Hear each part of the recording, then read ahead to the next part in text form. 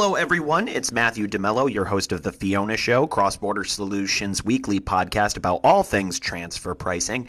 This morning, we have CrossBorder Solutions riveting CEO Don Scherer discussing an even more riveting topic. Sorry, Don, artificial intelligence, or AI, as we disruptors like to call it. To start, we're going to take you for a long ride down a winding road, along a cliff, in a driverless car, powered, of course, by AI. No, I'm kidding. We're not going to do that. And the truth is, we don't have to do that to demonstrate AI is already everywhere. Just look at your Facebook feed, your Netflix recommendations, and your Spotify playlists. Amazon's using AI-driven drones to deliver packages. Banks are using AI to detect fraud, and tax professionals are using AI for, well, not that much. But that's about to change. In fact, today we are going to talk about what AI can do for you in the world of tax. Hello everyone. Don't mean to disrupt, I mean interrupt, but this episode sounds right up my alley. Indeed it is, Fiona. Just a quick note here on CPE credits. We'll plant 2 code words in this podcast, and to earn your credits, send both of those words to The Fiona Show, all one word, at crossbordersolutions.io, not .com. So as we were saying, we're looking at the current dismal, minuscule, microscopic role AI is playing in tax departments now, and how, if given the chance, it can change your tax department's functions, efficiency, and make tax professionals' roles overall so much more interesting. I see a lot of scared faces out there. Ha, ha, ha. I'm just messing with you. I don't have facial recognition technology. Yet. Very funny, Fiona. Anyway, before we move on, let's have a look at transfer pricing in the news.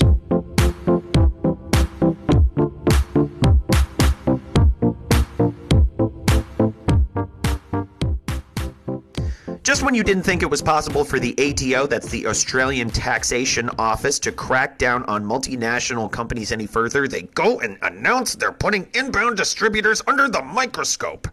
What, the new tax avoidance task force doesn't have enough to do, mates? The new practical compliance guideline, now there's a friendly term, explains how the Aussie authorities will rate the transfer pricing risk on transactions involving incoming goods or services for resale and digital products and services with foreign entity-owned IP. The nutshell, if the ATO deems you low risk, you're in the clear. They won't waste their time. But if you're outside of the low risk realm, the ATO will free up resources to get this, monitor, test, and or verify that you're operating at arm's length. If you're an inbound distributor that reports losses year after year, well, stop. And oh yeah, prepare for an audit. You gotta love the IRS, home to one of the world's highest tax rates. The U.S. Government Office's Large Business and International Division just launched the new Captive Service Provider, a campaign to ensure that U.S.-based companies pay their foreign subsidiaries arm's length prices and not a cent more. The campaign suggests that if American companies pay their foreign subsidiaries more than arm's length, they're guilty of profit shifting and run the risk of reducing the tax take of one of the world's greediest, biggest tax collectors, the IRS. Don't blame the Minister of Finance and Economic Development if you submit the wrong transfer pricing documentation in Zimbabwe. The country just released its 2019 transfer pricing rules and regulations, and you might notice the non-OECD member sounds very OECD-like in its laundry list of requirements. The country wants to see an overview of your business operations, a description of the overall corporate structure, the controlled transactions, and insight into your transfer pricing methodology, yada, yada, yada. Of course, the authorities are also expecting a full comparability analysis, including research documents and advanced pricing agreements, and all must be prepared contemporaneously. Granted, it's a lot of work, but given that Zimbabwe holds the Guinness World Record for the country with the highest number of official languages, it's true, 16 in case you were wondering, you can be grateful for one thing. You can submit your paperwork in English. A global pandemic, a grim economic forecast, feeling the squeeze, an R&D tax credit can help lower your burn. If you qualify, the IRS and some state governments will give you a tax credit equal to 10% of your company's spend on development activities. You can even take the credit against payroll taxes if you're in the red. All you have to do is claim it. So what's stopping you? If an expensive application process is turning you off, sorry, now you really have no excuse. CrossBorder Solutions' AI-driven R&D tax credit software eliminates the need for pricey consultants and allows you to apply for R&D credits all over the world for one low fee. After all, why should you have to spend your whole R&D tax credit on getting your R&D tax credit? It's your money. Keep more of it with CrossBorder Solutions, the global leader in AI-driven tax solutions. Request a demo today. Visit xbs.ai/RD. That's xbs.ai/RD.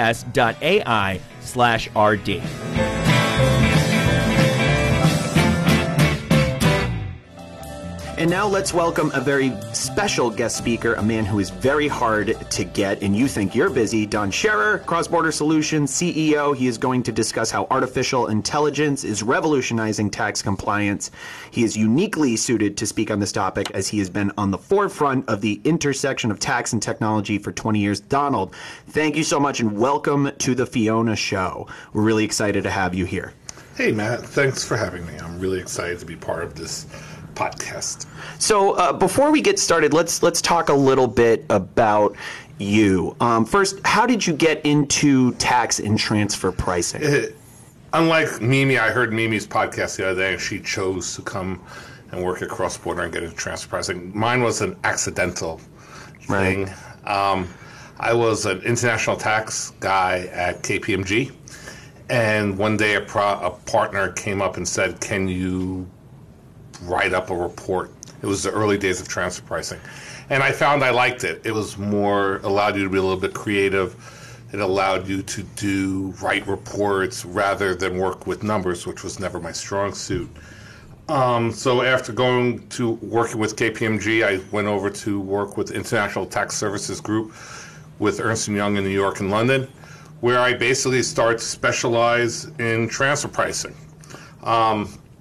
And that's that, and then CrossBorder Solutions 1 came from there. But that's really my start in transfer pricing. A partner had a project, gave it to me, and I kind of liked it. Yeah, and where in that process did you come up with?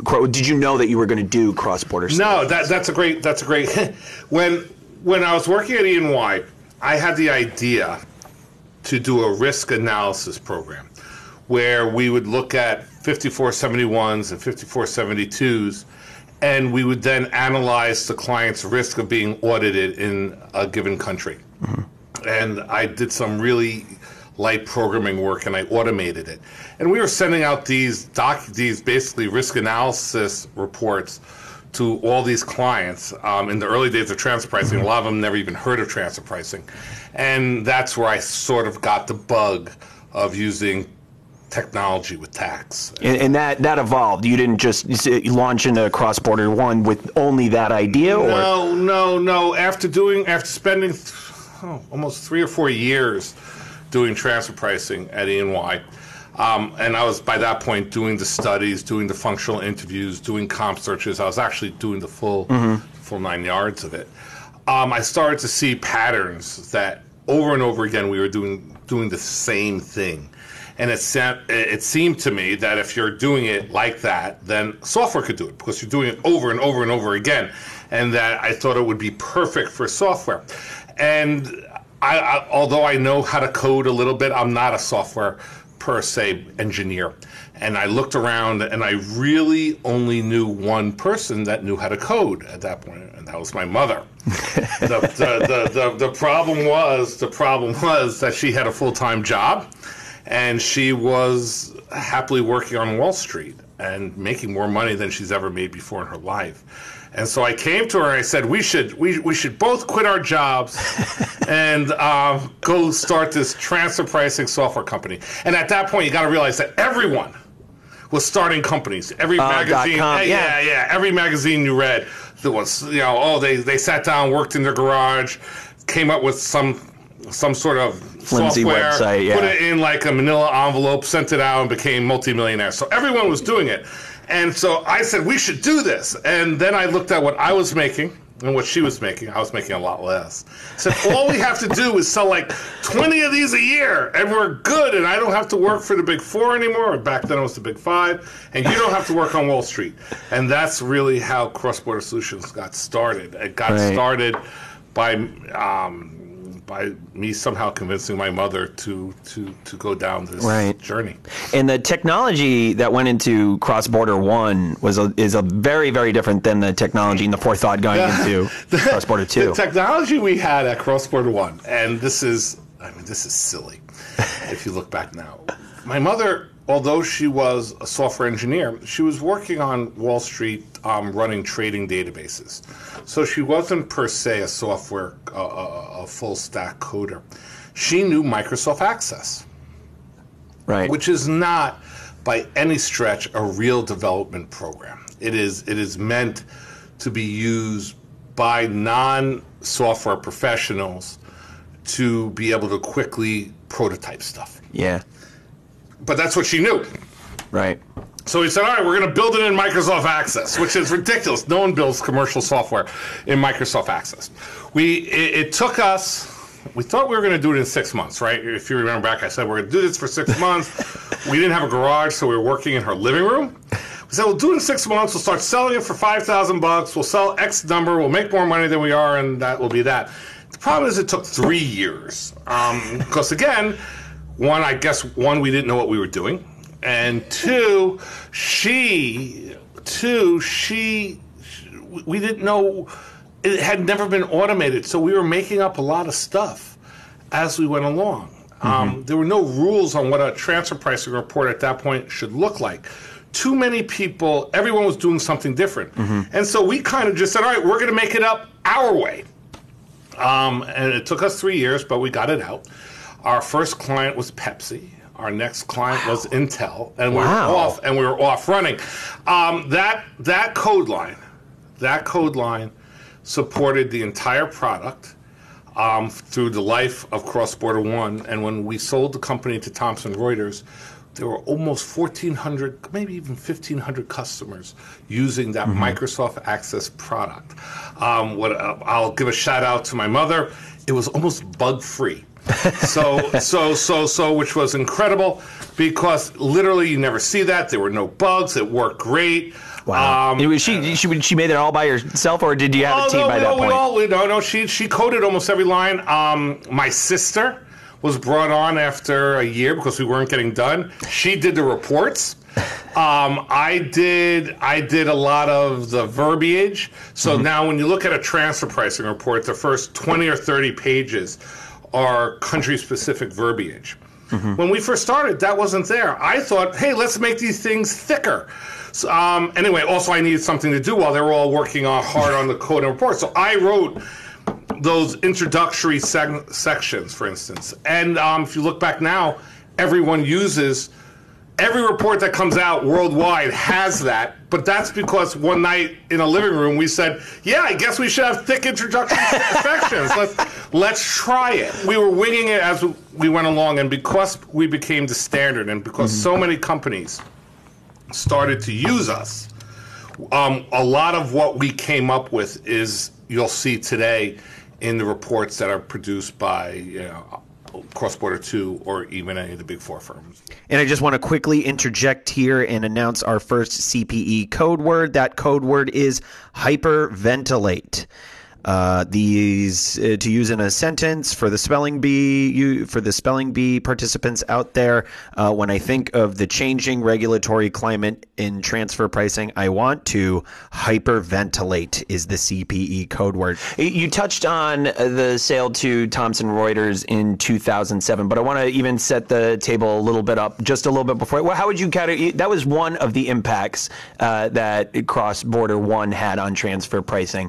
Tell us a little bit more about the impact you feel it had when you sold it. Well, CrossBorder 1 showed people that transfer pricing could be done in software. I mean, when we first launched this, no one even, a lot of people didn't even know what transfer pricing was. I can't tell you how much time we spent convincing the market, yes, you have to do this. It wasn't like it is today, where everyone knows that transfer pricing has to be done in every country. It just wasn't there. The other impact that the technology had was kind of showed that people could do it on their own, that you didn't need to work with a Big Four consulting firm, and back then a Big Five, that this is something that can be viewed as a normal compliance activity that you could do in-house. I think those were the two big changes that we were able to accomplish, and we did that pretty well. And then, then we sold it to Thomson Reuters in 2007, and they maintained that software. I mean, they upgraded it, and I guess they're still using it today. OneSource, the documentary tool. That's right. That came from our humble beginnings. So everyone takes a vacation, everybody sees the world. Or what do you do? After selling, after we sold the company, I met my two kids. I actually knew my older kid because my older son Jordan. At that point, when he was 1, 2, and 3, we still lived in the city. Yeah. So my wife would bring him to the office every day. Right. Our loft was right outside our office, and so I spent actually a lot of time with him in the office and stuff. So actually, I knew Jordan. My second son, Sam, we had him after I moved to the suburbs. I left early to beat the traffic, and I got home late. He got up later than I and went to bed early. So I barely saw him. So the first year and a half, 2 years after selling the company, I got reacquainted with Sam. I took him to all the Mommy and Me classes, or Daddy and Me classes, like Gymboree. I did all that almost for 2 years. Sam and I hung out.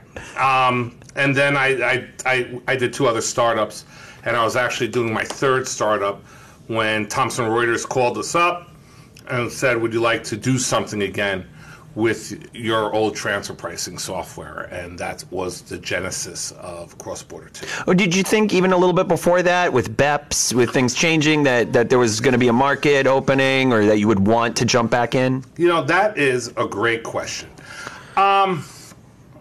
Yes, I've done a lot of startups now.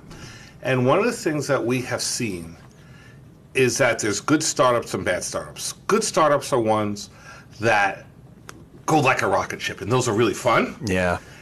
Those tend to, you look back on and say, wow, that was like the best time of our lives. Startups that don't do so well are not as much fun, and you don't miss them. We had alumni dinners. When we sold the company to Thomson, we were almost 300 employees at that point, maybe 270. And we had not annual, probably biannual reunions. And every time we would all get together, we would all say, you know what, the market is changing, there's BEPS. We should really get back into transfer pricing. Get the band back together. and we'd all be like, all right, no, we have been there, done that feel. But finally, after Thomson got in touch with us, we decided that maybe we should take a little bit harder look at it. There was a lot changing. There were 2 things that really excited us about going back into transfer pricing. The first thing that made us think about really going back into transfer pricing was the localization aspect. So many countries were coming up with their own regulations. It used to be that every country did the same thing, and you would change one little section of the report, and then everything else would be the same because everyone basically followed the OECD guidelines. It was a unified standard. But now all of a sudden, back in 2016, 2017, all these countries all of a sudden started doing their own stuff. When you have 100 countries doing their own stuff, that calls out for technology, right? Because all of a sudden it gets much, much harder to comply. So that was a solution set that I thought we can actually help solve. It sounds nerdy. That we're excited about. We're a tech company. Yeah, tech company and transfer pricing. So yeah, right. we're exciting people over here at CrossBorder. One of the things that really sort of got us going was the changes that were going on in the underlying technology, what technology could accomplish. With AWS and the cloud and artificial intelligence, there seemed to be something that you can really do that's special, that wasn't there before when we built an Access program. Yeah. That, these are things that dreams were made of, so to speak, right? I mean, if you dream about transfer pricing, But if you dreamed about what someone could actually do, and now you're looking at the technology and you can actually do it, that sort of got us thinking that maybe it's time to get back into the business. Did the localization problem, as you saw it, already necessitate? You said you could tell it already necessitated technology. Did it necessitate artificial intelligence, or what you knew about it at the time? No. A little bit maybe. We looked at the artificial intelligence as helping on the comp search piece, which is related to the localization, because now every country has to do their own local comp search. So you get to it. No, the localization was that when you have 78 countries having their own regulations, it's a complex solution set, and you really need some smarts and some technology to handle that efficiently and effectively. Now, we've gotten to the point of really getting to artificial intelligence. I think that's just very much something that's very different to the people who know about it than it is to the people who just use Amazon Alexa dots. So let's nail down a definition. What does artificial intelligence mean to you as compared to me just saying, hello, Alexa? Yeah, no, listen, I think that's $1 million question, right? I mean, if you go to couple million, maybe. If you go to 10 people on the street, and you say to them, "What's AI?" No one's going to be able to say actually what it is. What they'll say is, "I've heard it. Everyone talks about it all the time." You cannot go. You watch TV for an hour, and someone's talking in a commercial about AI. Yeah. And I think if you look at it, it's a very broad-based term with a lot of different meanings. And I think it means a lot of different things to different people. And that suffers from what you see with a lot of new technology. People don't quite understand what the capabilities are.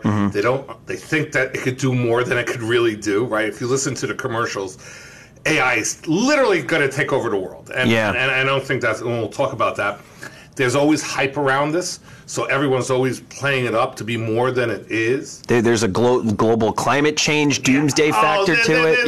Listen, I mean, what people think AI can do, and it can. I mean, I don't mean to downplay its power, but I don't think a lot of people know what it is, and then when they put marketing spins around it. So I will tell you the dictionary definition. Let's start there. That's the easiest way. And that's the capability of software to imitate intelligent human behavior. And that would lead people to believe, especially when they interact with Alexa, I'm sure more than a few Echo Dot users have figured out, you really can't have a conversation with Alexa. Those are pre-programmed answers. A lot of them. No, there's different levels. And we could talk about that, but on the short end, then I'll get back to what AI is. But on the short is, yes, you could program Alexa to say certain things, but Alexa actually has the ability to learn, to hear things and then find new information. She actually goes a little bit deeper. And I mean, so that let me then back up a second. So if we say that's the capability of software to imitate intelligent human behavior, what you're now seeing with that definition is incredible computing power being put onto this solution set. What computers can do now compared to what they could do 3 years ago is just, there's no limit to what the power that people have at their disposal. You use Amazon Cloud, which is what CrossBorder Solutions uses. It's unlimited. I mean, there's no processing. It's basically there's no processing. What's the word for it? Limitations. It allows you to do some really amazing stuff. Now, let me give you a little bit more of a nuanced definition. There are two types of AI that we look at it here, and I think a lot of people do. There's rule-based AI. Rule-based AI is basically decision trees, if X and Y, that have rules that say what you can do, what path you go down on your decision tree. The more rules that you put into the solution set, the more powerful the AI, right? Basically, a human, in many ways, makes decisions based on rules that they know. So rule-based AI is where you're basically having a decision tree, you're programming rules around what, based on some sort of stimuli, whether it's voice, whether it's something typed in, whether it's something that impacts the question, what the computer then or the software should do. That is what we call rule-based AI. Now, there's then something called machine learning. Very different. Everyone hears about machine learning, right? And then what is that then? Machine learning is a subset of rule-based AI, where the machine actually, or the software actually learns on its own how to handle that decision tree. It's learning based on what inputs they've seen before. And the classic example of a machine learning algorithm is Netflix. Somehow you go onto Netflix and they tell you what they want to see. Now, that's based on a rule-based AI mechanism, right? Here's what you should look at, but then it learned what you have liked in the past. And so now you have machine learning. I think the real power of AI in general comes from this enormous computing power coupled with machine learning and rule-based AI. When you put all those things together, you have a very, very, very powerful solution set that allows software to function much closer on how a human reacts to different situations. Does that make any sense? That makes sense to me. I think that's a way better working definition to separate fact from fiction for the folks at home. So now let me ask you, why is AI, with that definition, so perfectly suited for tax? I understand. And I think most people don't always say, "Oh, wow, it's tax. Now let's use AI," right? I mean, I don't think that's where the first leap that most people make. But if you think about it, it's perfectly suited for them. Tax is its own language. Yeah. It's its own very formal rule-based environment. It's very technical in nature. It's very numbers-oriented. It tends to rely on big data. And it also tends to have very distinct problem sets.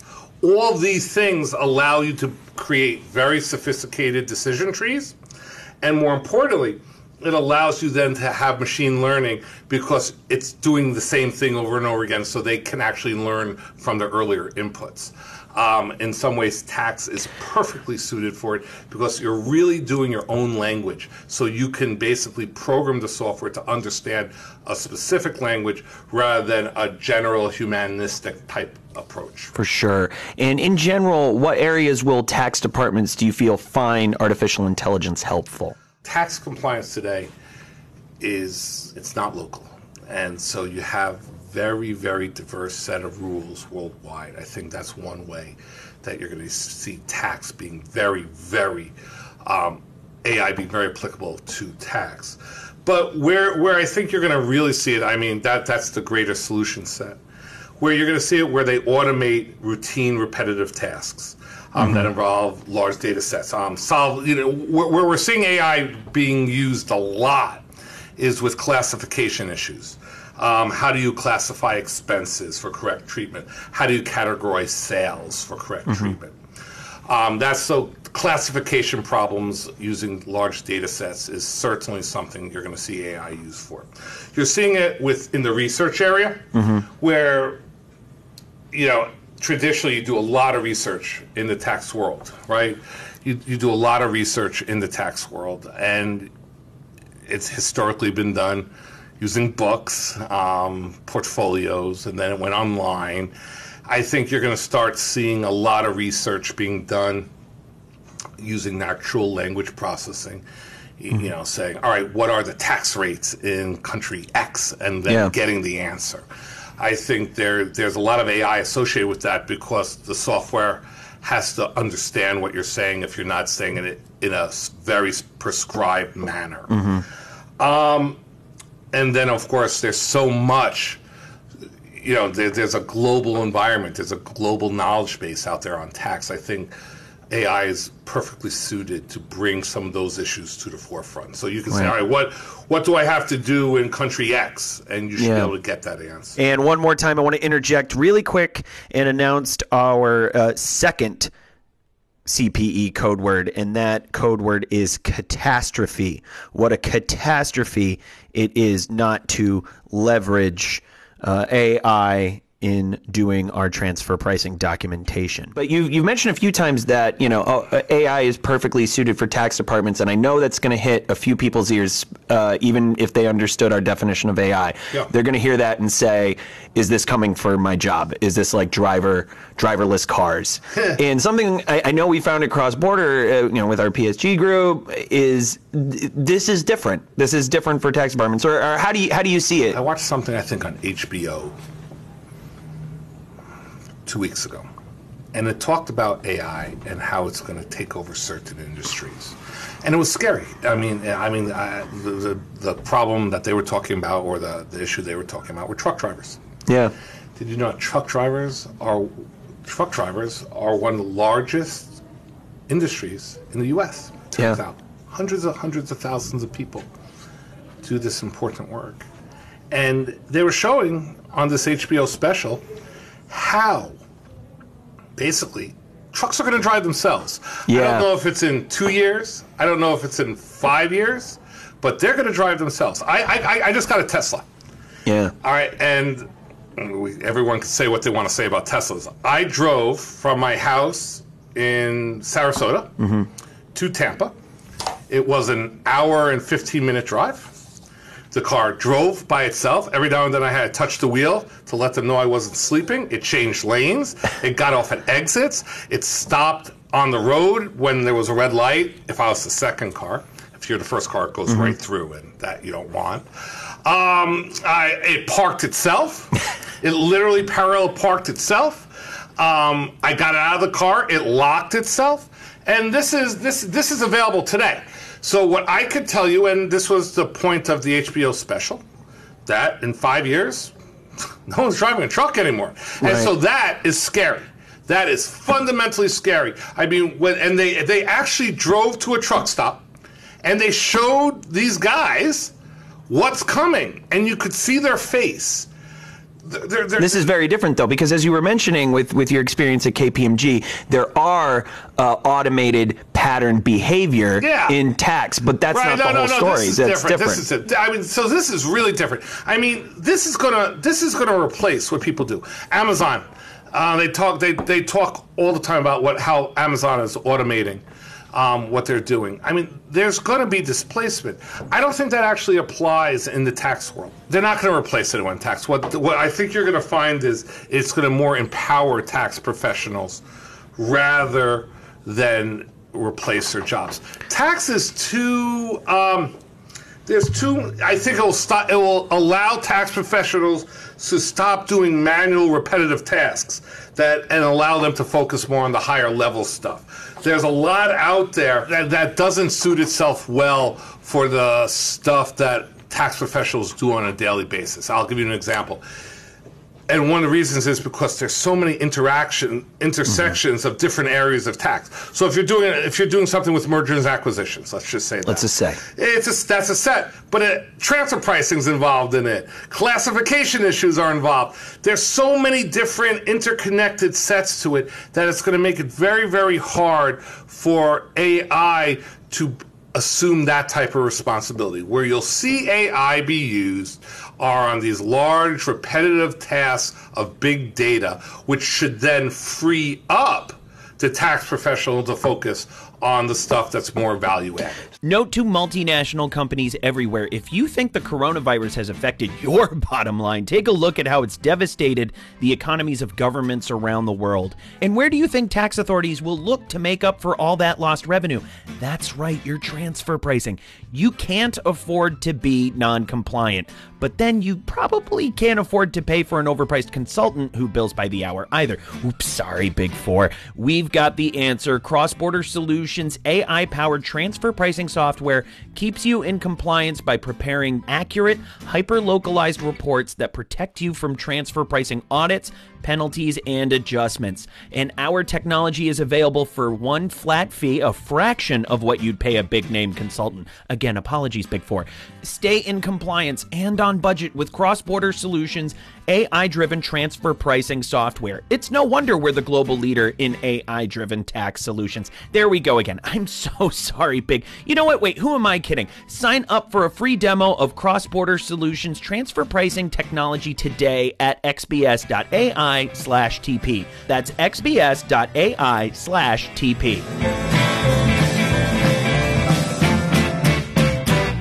So right there, what should somebody hearing this as a tax professional, where should they think about the future in terms of maybe placing their skill set? The skill set is on value-added activities that take real thought, that take thought, judgment.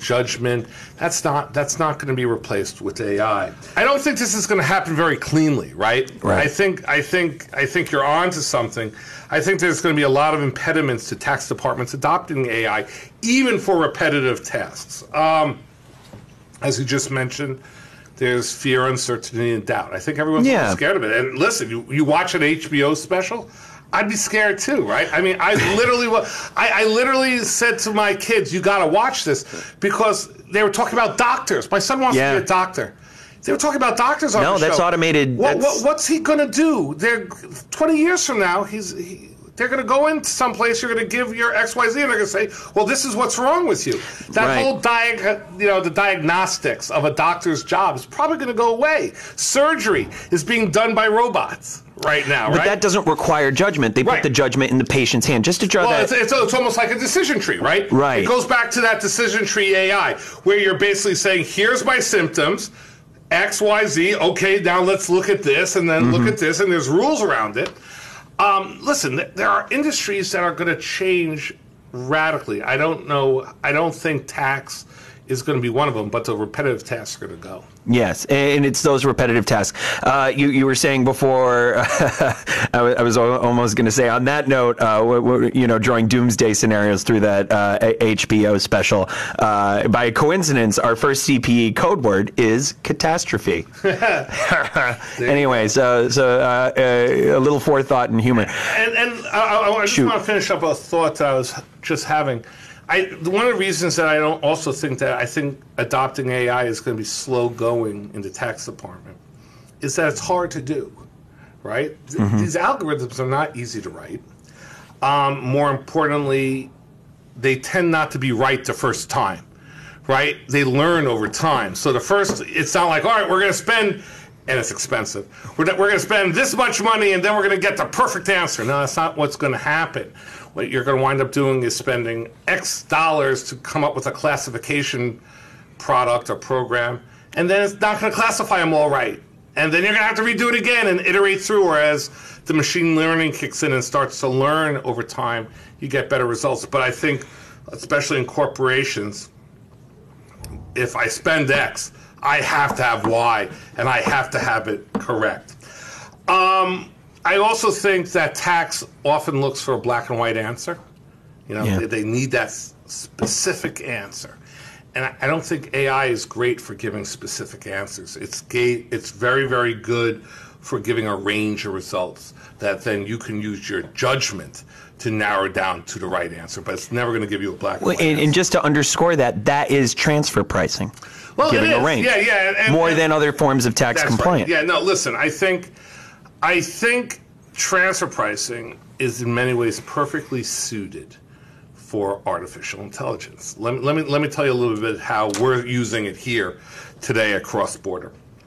We developed a platform that we call Fiona. I think Fiona talks during these podcasts, and I'm sure she's going to say something at some point. But the first thing that we do is we use natural language processing through the platform to provide access to our knowledge base. So this is, hey Fiona, what are the documentation rules in Germany? Of course, Germany follows the OECD guidelines. A master file, a local file, and a country-by-country report. However, as you might expect, Germany has a few pesky additions. The German tax authorities want your report to include an executive summary of the intercompany contracts, essential intangibles owned and used by the taxpayer, and the names of company employees who have decision-making power over business relationships. And if that weren't enough, they also want a description of the value chain and the taxpayer's contributions to it. Now I'm certainly glad I'm not the one who has to read through all of that. Well, neither would I, Fiona. Anyway, Don, back to what you were saying. That's our. We know we have put our whole knowledge base on the Alexa platform from Amazon. And she answered us. Yes, and she can do that. I think the other thing that you start seeing AI used for, at least we're using it for, is that we have very, very sophisticated decision trees that we talked about earlier that are rule-based, that sort of help our customers comply with all the different local regulations, whether it's collecting documentation. So if you have a legal entity operating in Mexico, it knows to ask the user, what is your value chain? Versus if you have something in Canada, they don't care what your value chain is. The software's smart enough to know that. And you can see that in documentation, you can see that in comps or ranges. For instance, Australia uses one type of range, and Canada uses a 1-year range, and the US uses a 3-year range. And the software is smart enough to know, based on the decision trees that we have set up, based on where you are, how do you localize the transfer pricing analysis that you're doing. I think the most exciting thing that we've done with AI at CrossBorder Solutions number 2 is that we have applied machine learning and rule-based AI to the comp search portion of a transfer pricing analysis. Traditionally, if you spend, let's say, Big Four firm will spend 40 hours doing a single comp search, a localized comp search. And that's the biggest expense of a transfer pricing project, and it's the biggest time suck of a transfer pricing product. And the way they do it is they have an analyst that looks at each description of the comparables. Maybe they go to those comparables website to make sure that the description is right that's in the database. Then they look at that financial data, and then they think about whether they should do it or not. And maybe they bring it in, and maybe they don't. It's kind of a subjective call. What we have is our AI actually reads the descriptions of one point in the time I say this. And this is actually really neat. In the time I say this, it looks at and reads the description of 1.8 million comparables, goes to their websites, looks at their websites, analyzes their financial data, and then comes out with the 6 best comparables. And it can literally do that instantaneously. From the point you started saying this sentence, it's really that fast. It just did it, and it's done. And that's compared to a human who can really only do... When you do a comp search by hand, you can't do more than 400 or 500 comparables, because otherwise it's just taking too long. Now, literally, you can look at the entire universe and come up with the best number for you. I think we're really excited about that. I think, and what we use then machine learning to do is, as we see these comps over and over again, all right, the machine learns that, when you ask for a contract manufacturer in Poland, these are the 6 that keep coming up, and now we know which ones are better, and it learns as it goes. That is some really, really, really powerful stuff on the transfer pricing side that we're really excited about. And I think the software that we've developed now, or the platform, the Fiona platform, has the ability to really, really change an industry.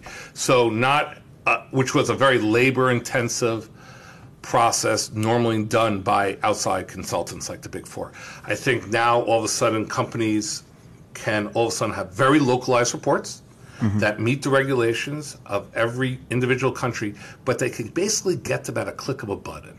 So it's sort of like TurboTax now for transfer pricing, and that's because of the AI and the processing power that allows us to analyze these huge data sets in basically no time. Hi, I'm Matthew DeMello, and you may know me as the host of the Fiona Show, CrossBorder Solutions weekly transfer pricing podcast. And while I love to discuss transfer pricing, this podcast isn't the only place you can hear me doing it. CrossBorder Solutions recently relaunched Transfer Pricing University, a live webinar series where you can learn about modern-day transfer pricing, everything from methodologies to comparables to preparing documentation to meet country-specific regulations. Good stuff, I know. Chief Economist Mimi Song leads the sessions. I just ask the occasional obvious question. Since our program is NASBA certified, you can earn 1 CPE credit for joining each session. Pretty sweet. So what are you waiting for? Join us for Transfer Pricing University every Tuesday and Thursday at 11 a.m. Eastern. Classes are free, so now you really have no reason to miss it. Sign up at xbs.ai/TPU.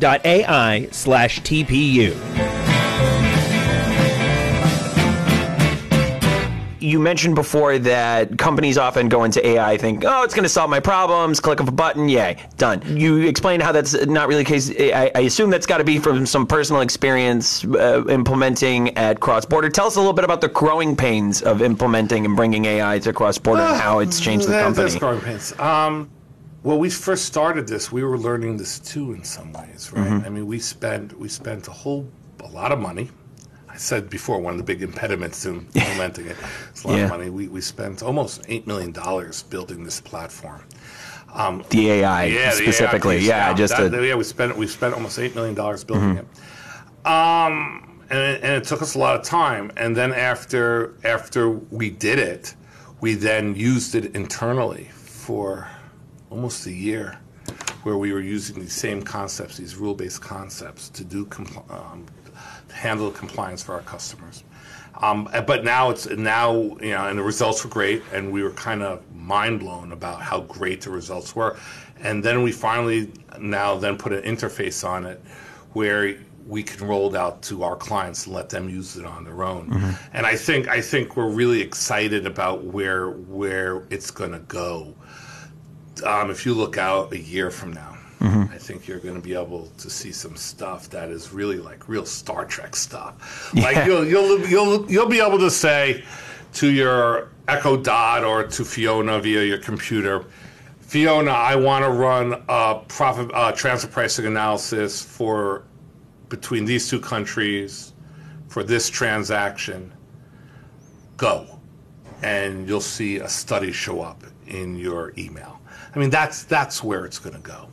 And if you take that one extension further, it's all this information stored in a database. Every study that we produce, like last year, I think we did 10,000 studies using Fiona. One of the things that you're going to be able to do if you're a client or someone using the platform, you'll be able to say, Fiona, what were the results of the transfer pricing study of widgets between country X and country Y? And Fiona will go, the arm's length range was between 3 and 5%, and they'll be able to give you the results. Or you'll be able to say to Fiona, what's the ownership structure of this company? Who's the majority owner?